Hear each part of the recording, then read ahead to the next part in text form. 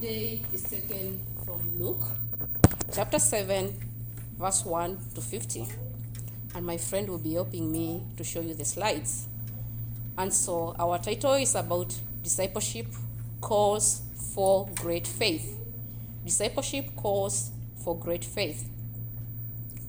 It was in the beautiful Thursday morning at summer on July 25th at First Baptist Church, where I was asked to help in the summer camp, and I was teaching the children the Bible challenge.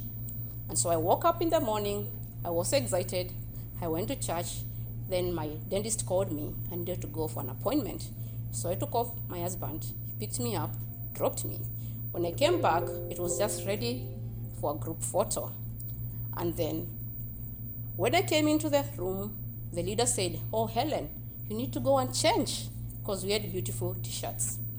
And then I ran upstairs, changed, and then I was going downstairs. I just missed a step. One step to the last stairs. I think you'll see my beautiful photo in the next slide.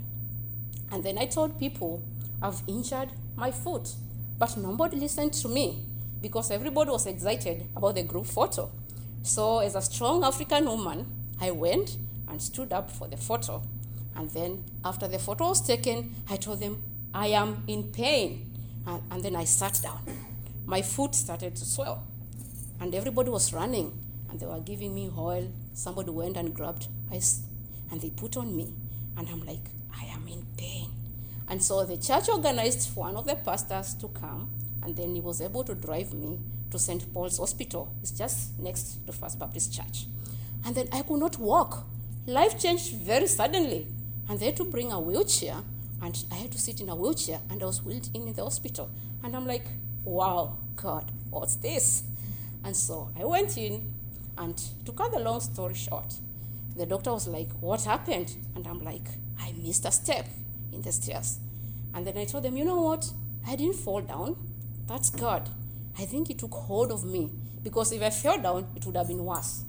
They had to do some x-rays. And then the doctor said, I think you sprained your ankle. And then I was given some crutches. I went home. My husband came in when I called him, and he was very shocked. Because he had just dropped me like 2 minutes ago. And then all of a sudden I'm texting him and saying, please come to St. Paul's Hospital. That's where I am. He was shocked. He could not say anything. And I'm like, yeah, that's life. My story was the long recovery story. 6 weeks, I went for an x-ray. The bones were fully healed, but then I could not walk. The doctor said, can you give me your hand? And I'm like, no. If it's the Lord saying that, I think I'll do. But for you, no. He's like, why? I said, I am a strong girl. I've given birth to 2 kids. If I say I can't walk, I can't walk. It's because my foot was swollen. I was feeling needles and pins. And so the doctor said, okay, I think you need to go for physio. And so I went for physio. And on the 8th week, the doctor said, Helen, I think let's try some walking. These people, they had already forgotten one thing. My foot was very fractured, so they'd missed one of the x-rays.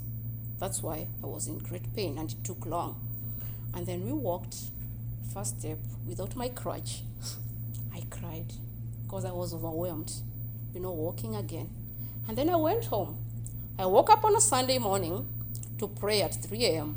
And when I was going to the washroom, I felt the Spirit telling me, Helen, lift your other crutch up. I lifted it up. And then I walked with my both feet. And the Lord was saying, is there anything too difficult for me? And I was like, Lord, no. And I was crying again.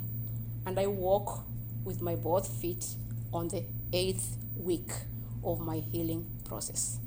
To me, that's the story of God's miraculous healing and the process and the story of faith. I obeyed. And that's why I walked. Looking at our text today is an interesting text because we have 4 stories in the Luke chapter 7. And that's my outline. And so, the faith of the centurion servant, verses 1 to 10. Then the second story, Jesus brings to life the woman's dead son, verses 11 to 17. Then the third story, Jesus and the John Baptist, verses 18 to 35. Then the fourth story is about Jesus being anointed by a sinful woman, and this is in verses 36 to 50. I look at this as the reckless love of God. I know sometimes people have the problem with the word reckless, but then to me it's just overwhelming what God is able to do. So when we go to the first story, which is verses 1 to 10, the faith of the centurion servant, Jesus always has a response for human needs. And we can see this very well in Luke chapter 7. Verses 1 to 10, this is a story of faith, an amazing story. Luke could not fail to include this incident because it makes a vital point in the progress of the Word of God. According to the Expositor's Bible commentary, this one first makes a very big progress in the Word of God coming from the original Jewish text to the Gentile world. The Jews' appreciation of the centurion is a very important theme in the book of Luke, which was written partly to show the compatibility of early Christianity in Judaism. At the same time, this compares Jesus, the Gentile faith, more than just of that of Jews. Luke serves a very present thing here today, telling us about the prominence of Gentiles in the church. Secondly, this incident is paralleled to the conversion of Cornelius when you read from Acts chapter 10, which itself it marks a very historic transition from purely Jewish church to one including the Gentiles. Luke is very careful to speak well about each centurion and his religious concern. Luke is careful also to note who had faith. Beginning with Mary, this is in Luke chapter 1, verse 45. Then it goes to the 4 men who brought the paralyzed man to Jesus. You can read this in Luke chapter 5, verses 20. And then further, Luke is emphasizing about the authority of Jesus and is stressing that his word was having power and it spreads all over. This is verse 7, and then chapter 4, verses 32 and verse 36. Verses 1 and 5, this is a very transitional verse, and is suggesting that there's another mission of Jesus which he came to fulfill after the word finished.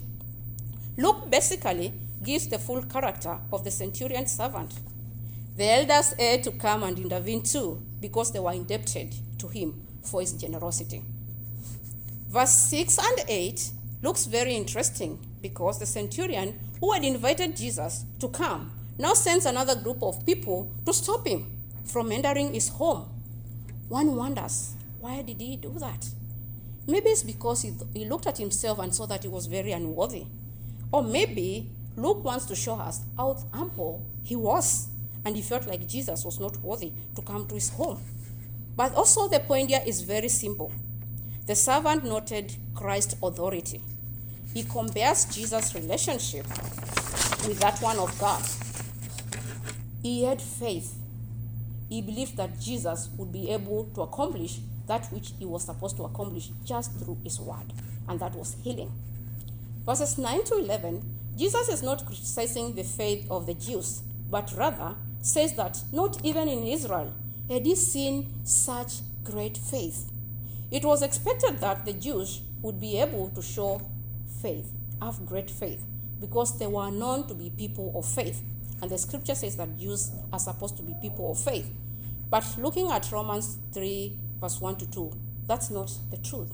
Not all Israelites accepted the good news, Romans 10:16. And the missing element of personal faith is also missing in some of these people. So this failure to respond to good news, which we look at Romans 10:16, is also missing a personal element of faith. And so this was a privilege to the Jews to be able to possess faith. But also at the same time, it's not all of them who had faith. So some of them doubted. And so Luke is trying to show us this great story of the centurion servant and the way he had faith in God. And for him, Jesus did not need to come to his house. And so when you look at the scripture, I'll ask you to go later on and read for yourself. He just says, you know what, Lord, I have servants. I say to this one, come, and they come. I say to that one, go, and they go. And so, just say a word, and my servant will be well. And that is exactly what happened. Jesus just said a word, and these servants, by the time they went back, what happened? The servant was healed. The servant was well. What can we learn from this story? Jesus can be amazed by your faith. Jesus can be amazed by your unbelief. So the choice is yours this morning. What are you trusting God for? What are you trusting God for this morning? You can trust Him. You can say, the Lord, just say the word, and your servant will be well. So it's a challenging story to us this morning. What can God say about us? Will He be amazed by our faith, or will He be amazed by our unbelief? That's the first story. The second story is Jesus raises the widow's dead son. And this is from verses 11 to 17. Now, this story reminds me about the culture back in Kenya. I am from Kenya. And in our culture back in Kenya, some tribes, when somebody is dead, you don't go near. And even when it's time for burial, there are some special people who are supposed to go to the morgue. And even some of those people, they don't even touch the body. They pay for the people in the morgue to be able to clean the body and prepare it and put it in the coffin, and then the body, you go pick it up, then you bring it home. But then there are some people who will be like, no, we have to see this person before we lay them to rest. We really want to know whether they are the real people. But then this story of Jesus, whereby he went ahead and touched the coffin, is reminding me about, especially my tribe where I come from. I come from a tribe called the Kamba people. They're like, no, this person is dead. You're not supposed to play around with him. You're not supposed even to touch the coffin. And there are special people who are the pallbearers. And these people are the ones who are expected to carry the coffin, and they're the one who carry it to the grave. And why do they do that? They have a special regard for the dead people. And they feel like if you mess around with them, the spirit will come back and haunt you. So you want to treat it with a lot of care. And you don't just go near there. And not everybody. And if you are an older person, the people of your age, depending with your status in the community, they are the ones who are going to be the pallbearers. So it's not just anybody. As looking at the story of Jesus raising the widow's dead son, the reference is vague. The trip to Nain would not have taken more than 1 day. It lay a few miles to the southeast of Jesus' hometown, Nazareth. Nain lay on the other side of the hill of Moho from Shunem, where Elijah raised the son of the Shunammite woman. Perhaps the local people recalled this. Luke notes the large crowd, and we can see Luke talking about the large crowd following Jesus in chapter 5, verse 15, and verse 29, and verse 17, and chapter 8, verses 4. Verses 12 to 13. The cottage had already gone through the town, and it was on its way to the place of burial, which was customarily outside the town, and this was on the way for the burial, and this is where the large crowd was going. The deceased was the only son of his mother. The scripture says that the mom was a widow, so the husband had passed some times back, and so this was the only son. Now you can imagine, you are having your only son, your husband has passed on, and now the only son dies. This lady was in great pain. This lady was in great anguish. But then Luke wants to show us the compassion of Jesus. So what did Jesus say? Jesus told this woman, stop crying. You can imagine how Jesus felt, how this woman felt. Stop crying. The heart of Jesus went out to this woman. The heart of also Luke went out to this woman. We are seeing the compassion of our Lord Jesus Christ in this story. Jesus' words were so deep into the human heart. Don't cry. Don't cry. But this, he could only say that because he was moved by the tears of Jesus, by the tears of this woman. If you remember also the story of Lazarus when he passed on and Jesus was told, we also see his human heart coming out. He was moved when he saw the sisters just mourning and grieving. So here in this story, the same thing is happening. Jesus was moved, and he said to this woman, please don't cry. Don't cry. Verses 14 to 15, Jesus risked the ritual defilement by touching the coffin. This is verse 14. One can only imagine the thoughts of the pallbearers as they stopped. They must have been shaken. They must have wondered, what is all this which is happening? Jesus did what he did. It seemed very impossible because he spoke to the dead person. He said, stand up. And then what happened? This young man, he woke up. He woke up. And what did Jesus did? Jesus gave this young man back to the mother. Wow, what an amazing story. You can imagine if me and you were there. You can imagine if it was today. I think everybody would run away. Everybody would be surprised what has happened. But Jesus did this to show that he was mighty, to show that he was God, to show that he had power over death. I can imagine the same happening today. It will be something which everybody will be like, what really happened? People will run away. But this story is giving us an example of what Jesus did. And is this the same story which we see Luke saying that when the disciples of John the Baptist came to Jesus, Jesus said, go and tell John that the dead have been raised. It's the same story which Jesus is referring to in this story. So it's really an amazing story. When you look at verses 16 to 17, once again, Luke records the response of the people, noting that they praised the Lord. The people were happy about it. The people just said what the Lord did. They praised the Lord. And this is similar to the time of Elisha, when Elisha was able to bring back this widow's dead son. The same thing happened. People praised God. And all this story went all over in the town. Did you hear what happened? Did you hear what Jesus did? It was a way of Luke showing that the word of the Lord was able to spread all over. And everybody was talking about the miracle, the story of Jesus. What are we doing today? Are we sharing the story of Jesus with other people? Are we sharing our miracles to other people? Your Christian story, your testimony story is an encouragement to another person.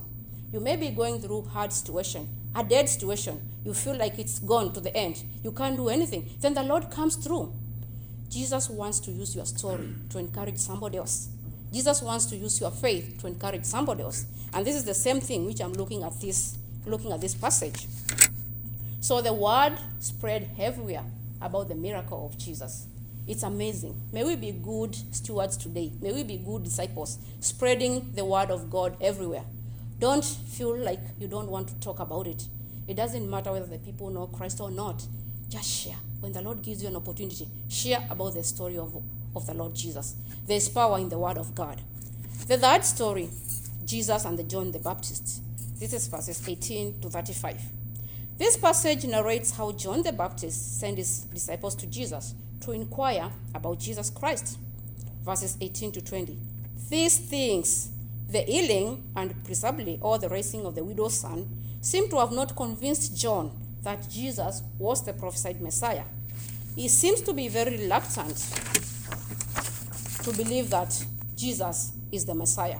And that's why he's sending his disciples to go to Jesus and then to ask, is he the one to come, or are we supposed to wait for another one? Remember, John the Baptist was the one who was preparing the way for the Lord. He went ahead and he was preparing the way, talking about the coming of the Messiah. Now the Messiah is here, and then he's sending his disciples, and he's asking, can you go to him? Can you find out whether he's the one we are waiting for, or there's another one to come?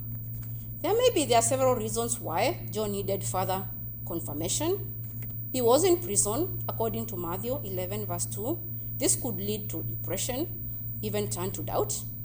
Further, he might have wondered why, if the Messiah was supposed to release prisoners, according to Isaiah 61, verse 1, and if Jesus was the one who was supposed to do that, how comes he was still in prison? And when he was in prison, he was not set free. Thus, John the Baptist was a human being, and he's trying to doubt just the way us as human beings we can doubt. And so he's wondering, is really still Christ the Messiah? And so John himself had not witnessed the messianic miracles, such as what the others have witnessed. And he just heard about Jesus and what Jesus was doing, but he did not have an opportunity to witness it. So maybe that's the reason why he was doubting. That's why he was wondering, if it's Messiah, how comes when I was in prison, he never came to release me? He is a human being, and he's doubting all these things. So the fact that John still had disciples, according to verse 18 to 20, does not mean that he was having a separate ministry from Jesus, but he was still following Jesus. And so the number continued to grow with John, just as Jesus had his own disciples. So that's why John sent his people to Jesus and said, can you go and inquire? Jesus responds in a very interesting way, and then he says, go and tell him the messianic work, or what you have seen being accomplished. It was understood in those days that a true Messiah would not proclaim himself as such. He would first do some messianic work, and then other people would see what he was doing. And then from there, they would say, no, this is the Messiah. And that's why Jesus' response was an interesting one. He told John's disciples, go and tell Jesus what you have seen. The sick are being healed. The dead are being raised. Go back and tell him about these things. And the disciples were very eager to just go and tell John the Baptist what they have seen happening. So the work of Jesus echo not only in Isaiah 61, but they are also quoted about in other passages in Isaiah chapter 42, verse 7, Isaiah 35, verses 5 to 6. The Bible declares that the messianic age, those days they could not, those who were not able to see, they were able to see. Those who were not able to hear, they were able to be able to hear. Those who were blind, they were able to see again. So basically, Jesus is referring the disciples to the work of what he was doing. He didn't want to say, I am the Messiah. No. But then he's trying to tell the disciples what you have seen with your own eyes, what you have witnessed with your own eyes, and what you have seen me do. Go and say the same to John. And they were able to go and do that. Verses 24 to 28. Now the topic changes from the role of Jesus to the role of John. Verses 24. Jesus asked a couple of gentle questions, and they are very ironic. Through thorough negative answers, he stresses the inflexibility and the work of John. Jesus uses some terms like prophet in verse 26, and he also adds the role of a messenger in verse 27.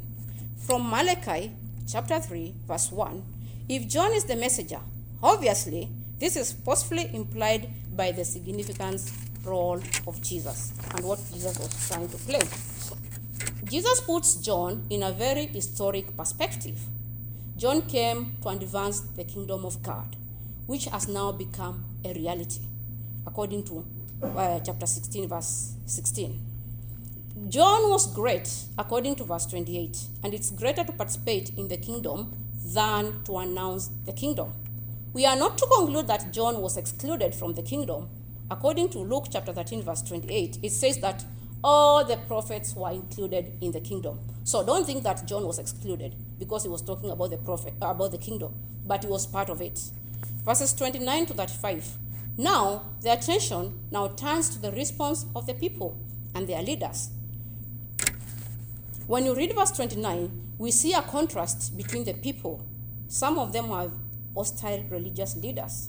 And in verse 24, there's the neutral word about the crowd which is used. The tax collectors, as mentioned here, they were among the many people who are also in the crowds. And you know, the tax collectors always doubted Jesus. Always they looked for a way to say things against Jesus. And so they are here. But at the same time, they were able to acknowledge that there was God. They were able to acknowledge what God did. They were able to acknowledge the miracles they are witnessing. They are able to talk about what Jesus did at the same time. Although still these people, they had a very hard time believing Jesus Christ as the Messiah. That happens today. Some of us, we are Christians, we are disciples, we are working, and we are talking about God. We are telling other people about God. We are reading our scriptures. We are praying, but as human beings, we doubt. We doubt whether Christ is really Christ. That's the human heart, doubting. It's part of it. But how can we do to acknowledge that? How can we do to acknowledge that Jesus is Christ? Go back to the scripture. Look at what the scripture says. What did Jesus do? What has he done in your life? What is he doing? Remember we sang about the miracle worker. He is still working today. Christ is still working. There are so many things which Christ is doing in our lives, in the lives of other people. And we can use that as we tell other people about Christ. So Christ is still working today. He is still alive and doing very well. And so it's my prayer that all of us will be able to look back at what Jesus has done and will not doubt. I don't want to put any blame on John the Baptist. He was in his own situation at that time, and he sent his disciples to just go and inquire. But for us, we have the scriptures, and we can read that Christ is the Messiah. Christ was sent to us, and he's done what he has done for all of us to be able to do it. We'll continue with the fourth story. which is Jesus anointed by the sinful woman. This is verse 36 to 50. I think in my presentation, I used a temple. Yeah, there's a table there, and it's an empty table. And for me, I'm looking at it and looking at who is invited at the temple. Who is invited at that table? It's empty. And this story is an interesting one. I think for all of us who know, looking at Jesus, everyone is invited. Everyone. It doesn't matter who you are. It doesn't matter where you are. It doesn't matter your Christian journey. Everyone is invited in the table. And so for me, I just look at this story as an interesting story, a love story, a story that we see the love of God, a story that we see this sinful woman just coming at this time to Jesus. Let's discover more on there. Though Jesus is criticized in chapter 7, verse 34, this does not make Luke fail to show Jesus' love again for a sinner. The story contrasts a sinner and a Pharisee. It is similar to another incident which happened in Matthew chapter 26, verse 6 to 13, and in Mark chapter 14, verse 3 to 9, and in John 12, verse 1 to 8. The woman brought a perfume to Jesus while he was in a banquet hosted by a Pharisee named Simon. There are several differences that occur in this incident. Immediately before Jesus' crucifixion, the host was a leper. This is according to Matthew and according to Mark. The woman pours the perfume on Jesus' head. This is noted in Mark and also in Matthew. And this is contrary to the cost of the perfume in the other stories. And in this story, they're not talking about what this woman did. They are talking about the character of a woman. That's why the scripture says she was a sinful woman. So nobody's looking at what she did. Nobody's looking about the cost of the perfume. They are looking at the character of a woman, a sinful woman. The differences are very different, and they talk about two traditions, whereby we can see some similarities at the same time. For example, Simon was a common name during those times, and others were able also to come across the same influence. So in other words, we are able to see there are so many stories about women who did some things to Jesus, anointing Jesus and bringing perfume. But in this particular story, nobody's talking about the perfume. People are looking at the woman, the sinful woman. This woman is sinful. Let's continue reading through. Verses 36 to 38. Since Jesus accepted the invitation from a Pharisee, according to verse 36, Jesus cannot be accused of spurning the Pharisees socially. The woman took advantage of the social customs at that time that permitted needy people to visit such banquets. This is very interesting. And this woman, she came specifically to see Jesus, bringing a jar or a bottle of perfume. Since Jesus was reclining at the table, according to the custom, that is verses 36, she prepared and poured the perfume on his feet, according to verse 38. This was an humble act, and we can compare this to chapter 3, verse 16. A flow of tears were able to be poured at the same time. She used her tears to wipe the feet of Jesus lovingly with her hair. And also at the same time, the scripture said she was able to also kiss the feet of Jesus. This is a very interesting story. Verses 39 to 43, this is mastery native. Luke now directs the attention to the Pharisees. He muls the matter and reaches three conclusions. If you knew what kind of a woman she was, you would not let her do it. And then 3, since he does let her anoint his feet, he is not a prophet, because a prophet is not supposed to do like that. Interesting. Luke is able to acknowledge such, but Jesus does not let her expand the perfume on him, or does not shun her away from doing it. He shows that he does have an unique insight to the human heart, for he knows what the Pharisees are thinking. Remember, Jesus was very smart. He could tell what was going through, especially in the mind of Simon. When Jesus tells Simon his host that he has something to say to him, Simon perhaps expecting some great word of wisdom from the Lord, who was his great guest. He replied, "Tell me, teacher, tell me." The point of the incident, verses 41 to 42, is clear, and Simon is made to give the conclusion that is going to condemn him. I suppose this was trying to imply that he was very reluctant. He was at peace because he had hosted Jesus. He did not expect Jesus to say anything contrary to his expectation. And so that's why he's very eager to tell Jesus, "Lord, tell me."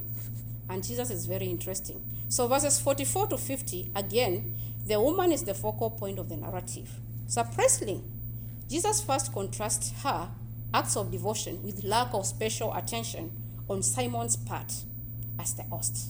That is according to verses 44 to 46. The main point is reached. Jesus can declare that our sins are forgiven. And he does not hesitate to say that. And it doesn't matter how many they were. He just said, "Your sins are forgiven." The woman had been forgiven. This is according to verses 47. And he can affirm this in verses 48. Because of our act of love, this shows that the realization of forgiveness. Our love is not on the basis of forgiveness, but on our faith. This is according to verse 50. As in the event in itself, forgiveness was earned, and it is a fact that it was because of his love. Jesus pronounces the woman is forgiven. Then he becomes the object of another discussion because he presumes to absolutely just say that your sins are forgiven. According to them, Jesus was not supposed to do that. He's forgiving the woman's sin. They are just surprised. And this is according to verses 49. And you can compare this with chapter 5, verses 21. The woman receives the pronouncement of salvation, which we see is a perfect tense, expressing an accomplishment fact. Your sins are forgiven. Something was already done. It was done in the past. And Jesus says something very important, and I look at this as a benediction. Go in peace. Jesus tells this woman, go in peace. Tradition and common words that are used, they just show a meaning that somebody has been saved by faith. And we can read this from chapter 8, verse 48, and chapter 17, verse 19, and chapter 18, verse 42. I'm not going to give you the other many scriptures. When I look at this story of this woman and what she did, I'm reminded again by our story back in the village. When there's a wedding in the village, the children are never invited to the wedding, but they invite themselves. They get crushed. They'll just come, and they just, especially during the reception, because they know there's food.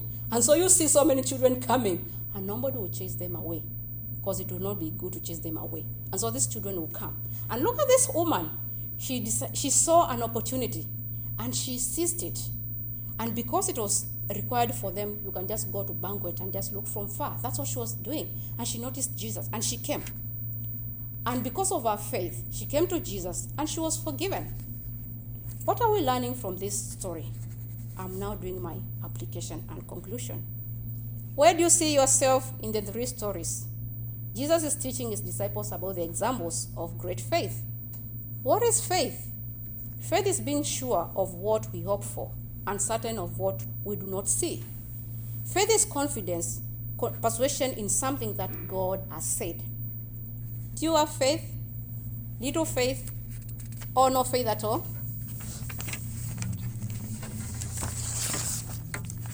How is your Christian walk as a disciple of Jesus? Have you trusted God, or are you trusting God for something? And what are you trusting God for? What do you want the Lord to do for you? The Lord can just say a word. He doesn't need to come, although we know his presence is here with us. But he can just say a word. Jesus is able to do exceedingly abundantly than what you can think or even imagine. The impossible, God is able to do it. He was able to bring this boy back to life. God is able, even this afternoon, to be able to bring that which is dead in your life back to life. What are you trusting God for? Is it forgiveness? What do you need mercy for? Is it a job? Is it a life partner? Is it the gift of the womb? What are you trusting God this afternoon? The Lord is able. Is it healing? What are you trusting God for? The Lord only requires your faith.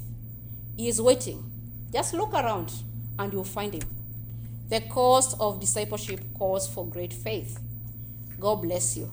Don't be afraid of tomorrow because the Lord is already there.